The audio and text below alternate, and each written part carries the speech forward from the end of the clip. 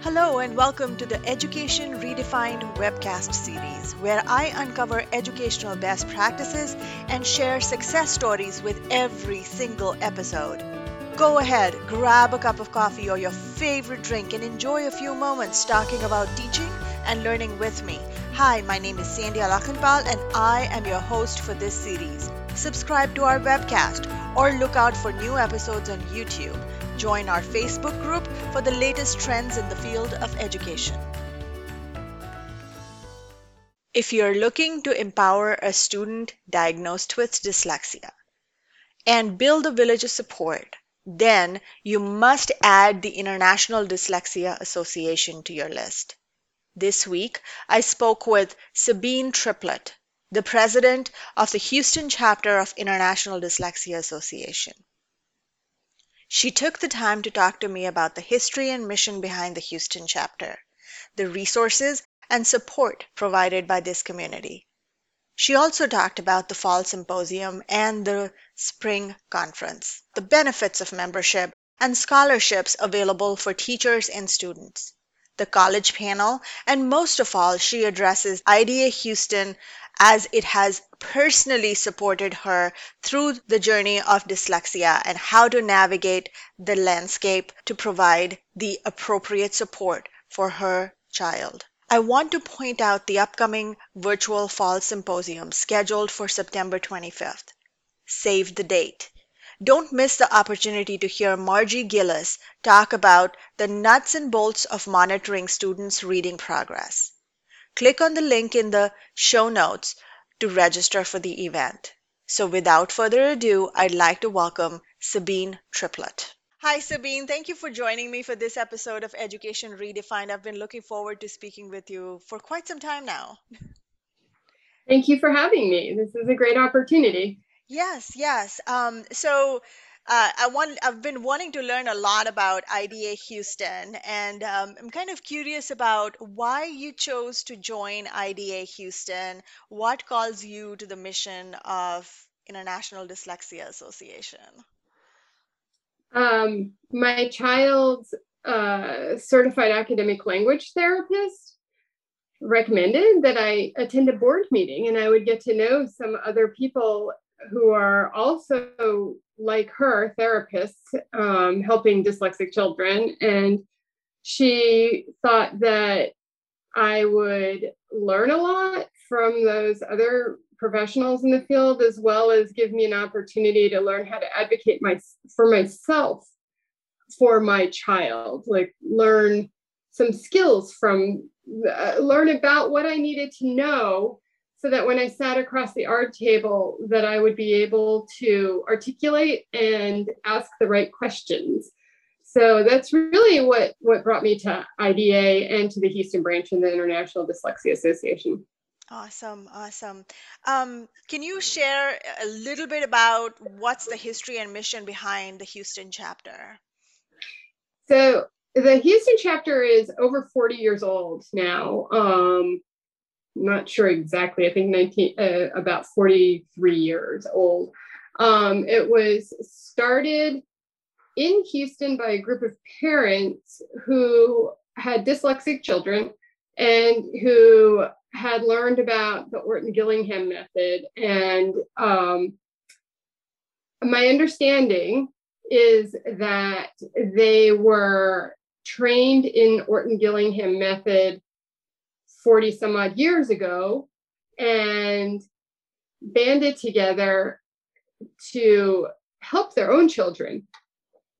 Once they realized the need in the city, they started a chapter of IDA in Houston, and then they grew even larger and started the Night House Education Center.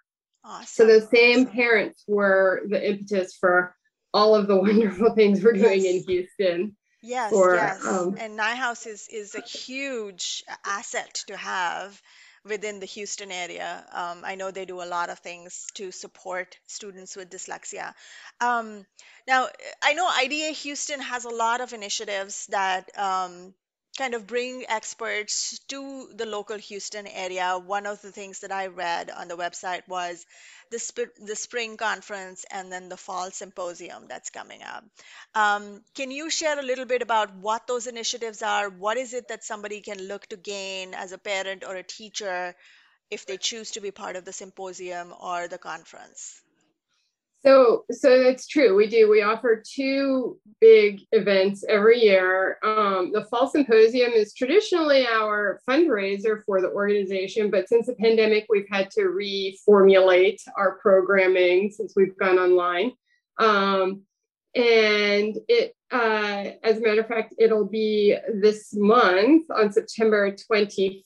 It's a Saturday morning. So we'll have that posted on our website soon.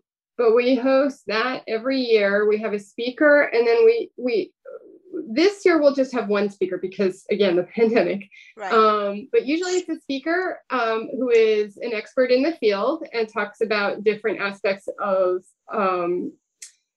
intervention. And then often we'll also have another speaker who is a person with dyslexia, and they talk about their journey.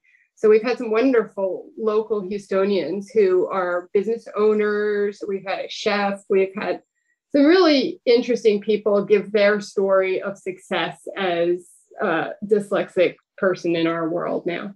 Awesome. The spring conference is a bigger event with generally, we have a keynote speaker and then breakout sessions covering all different specific aspects of intervention. We bring speakers from all around the country to Houston. Of course, now it's during the pandemic, Right. so we've been doing it online, and we had to shorten the event also to just one speaker. But in the spring, we're still working on formulating the spring conference. So stay tuned for that. Awesome. Our speaker, if I can just tell you, Sure. Yes.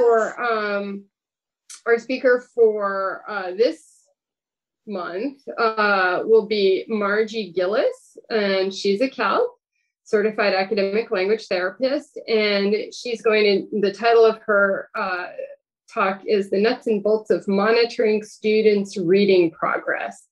And I think this is a great program for teachers anyway, but also for parents to learn how to understand their child's reading progress, because that's always a question we have across the art table or across the table from the school staff, like how do I know my child is making progress? And so she's going to discuss how a cognitive model framework and assessment associated with each pathway can be used to monitor students' progress. So, parts of it will be information that teachers are more familiar with, that parents may be hearing for the first time, so it can be kind of confusing. But overall, just to get some of this information can be hugely helpful when you're talking to your child's teachers. Yes, yes.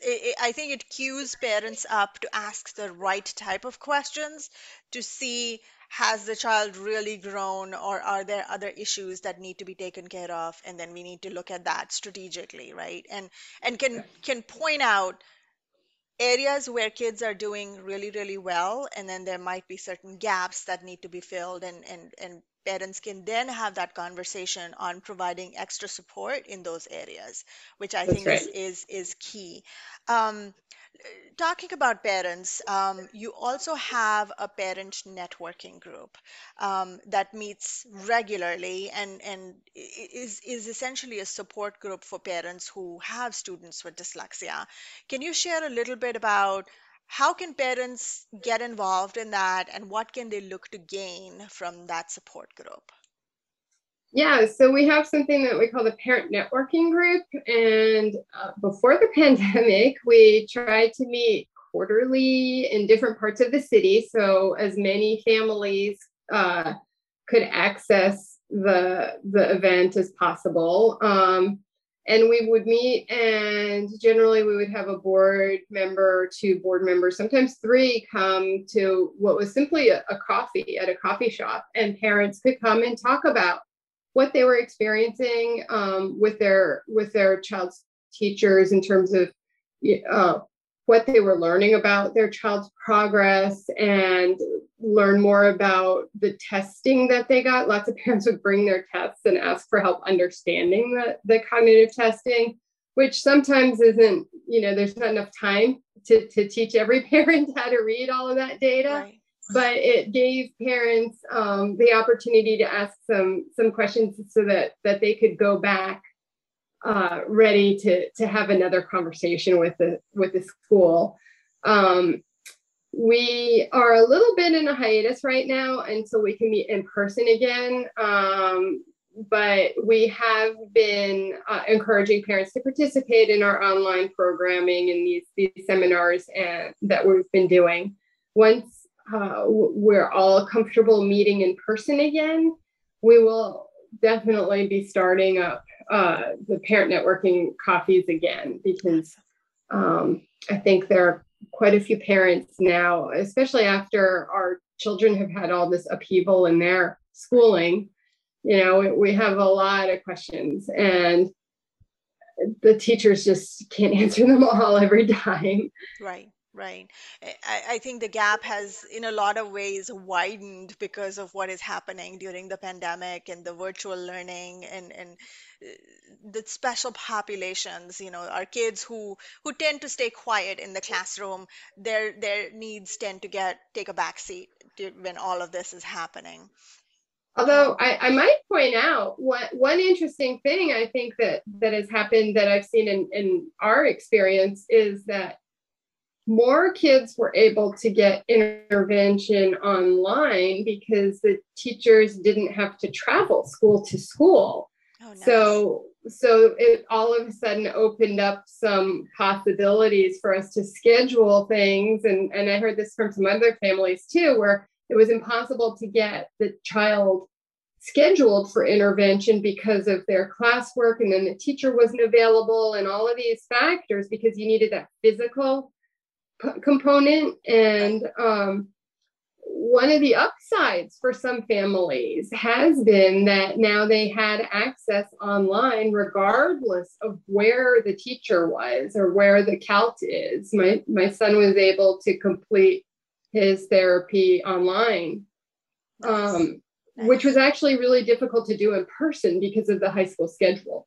Right. So for some families, I mean, we kind of go with the idea that, everybody has been somehow held back by these issues that we've had.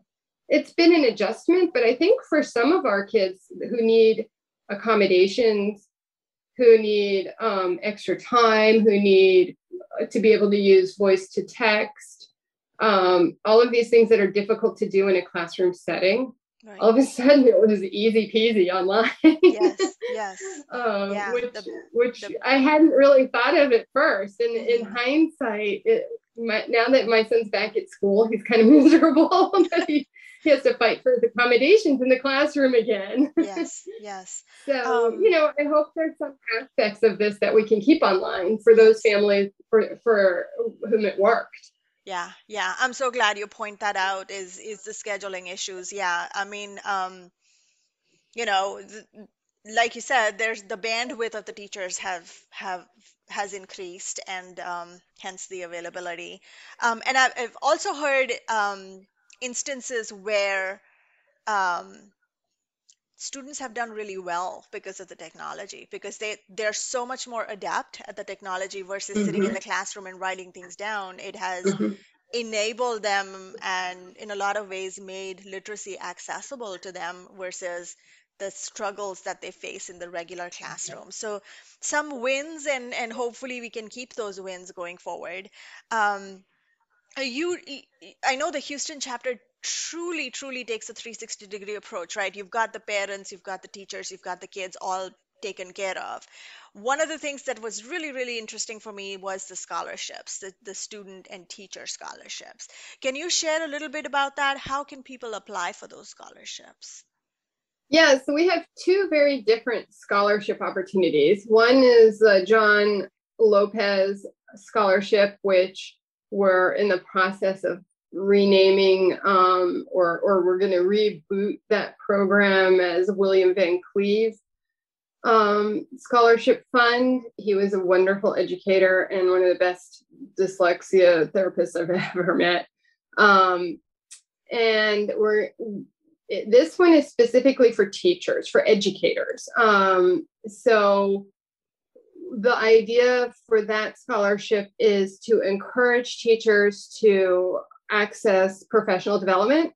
They can apply, we grant scholarships for our programming, gives discounts, or sometimes, depending on the event, the full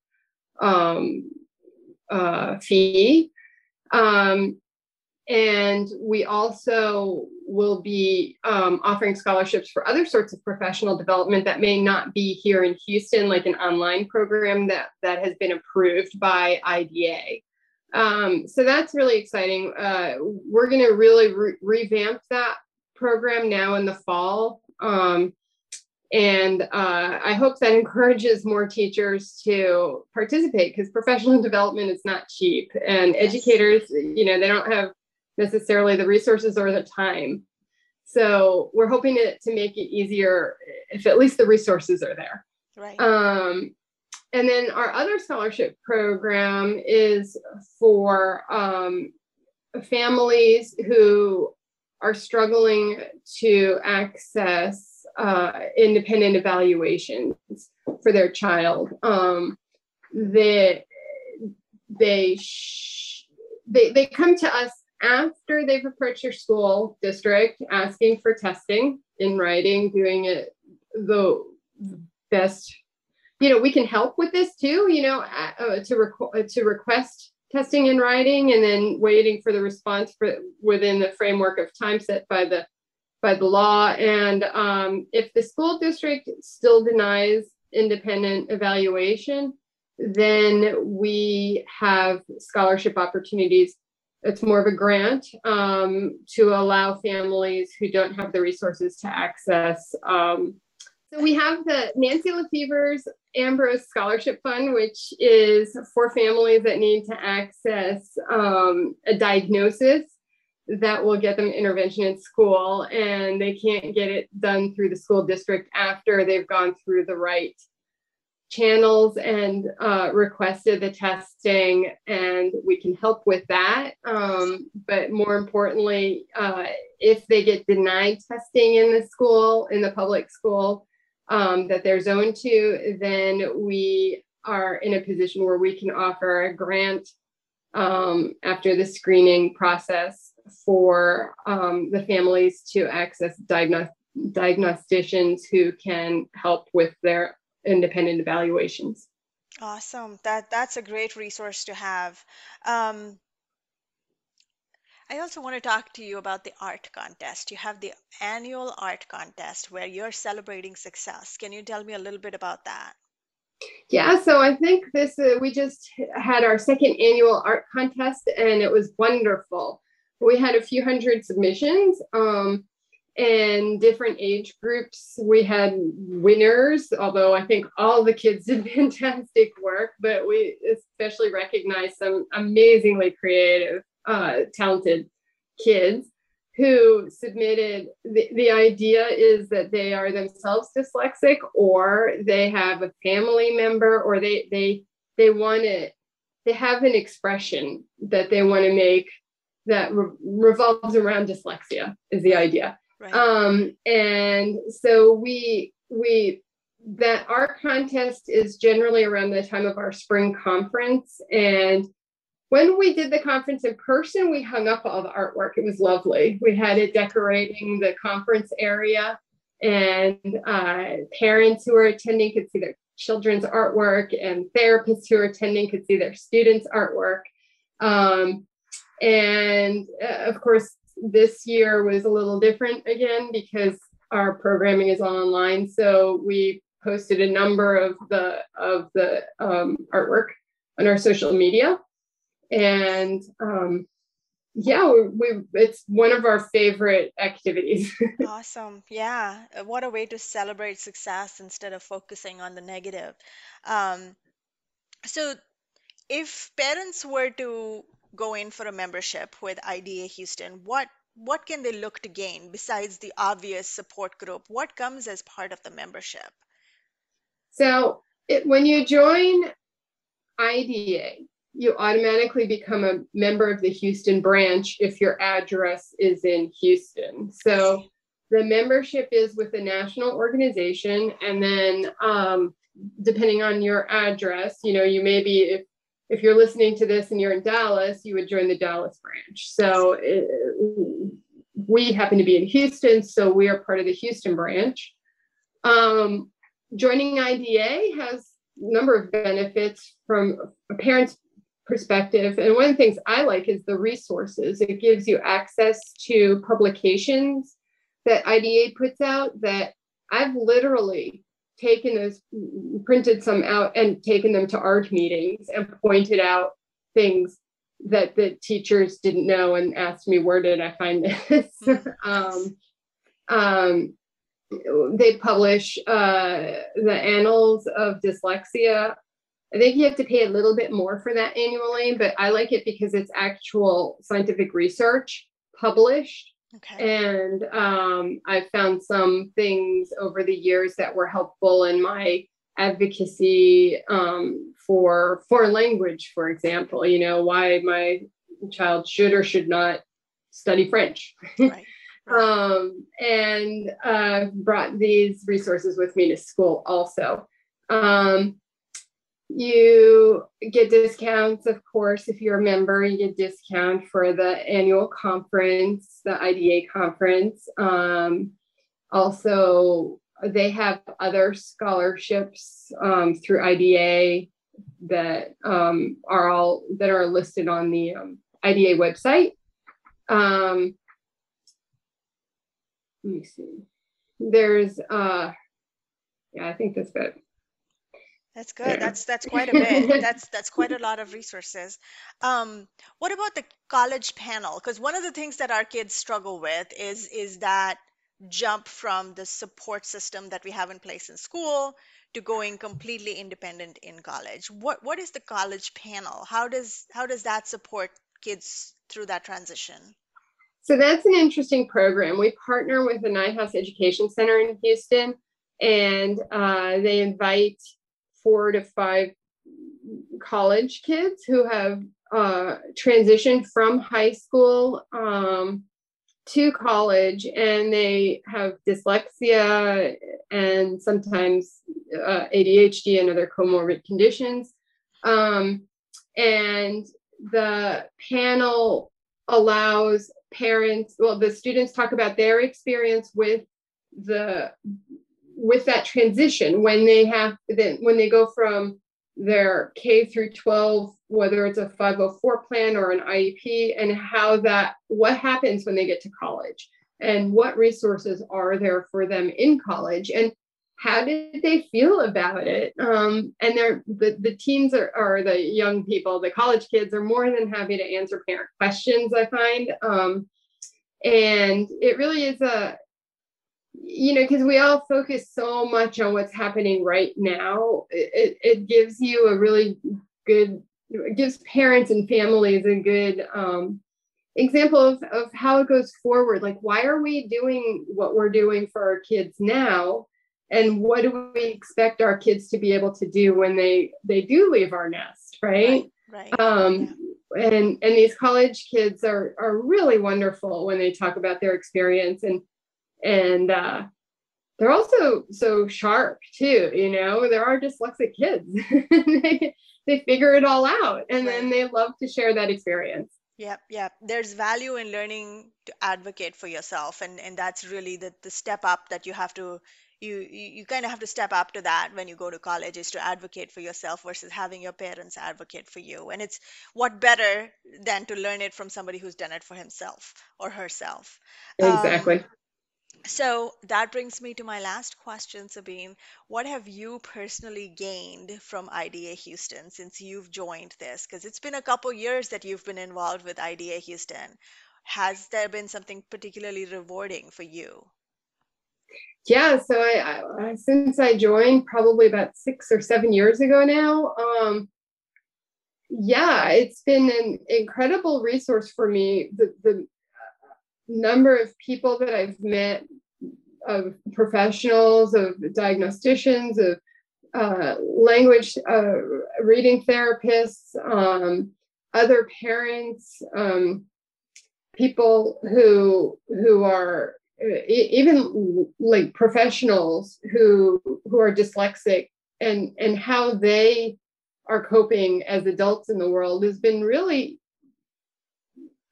inspiring to me to continue advocating for my child. And I think that I created, by joining HBIDA, or Houston Branch IDA, I really was able to create a small village that would support me in my advocacy for my child in public school.